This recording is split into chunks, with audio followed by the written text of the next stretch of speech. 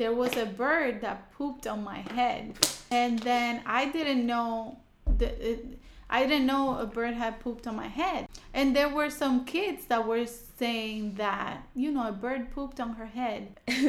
They were saying the more flavorful version. I don't understand. And I just said, yes. And I would smile. And I was so embarrassed because I kept smiling at them. And I felt really bad. They didn't get to me as much after. But at first it was difficult. I was bullied a lot. But I learned to stand up for myself. And when they used to curse at me in English, I would curse at them in Spanish.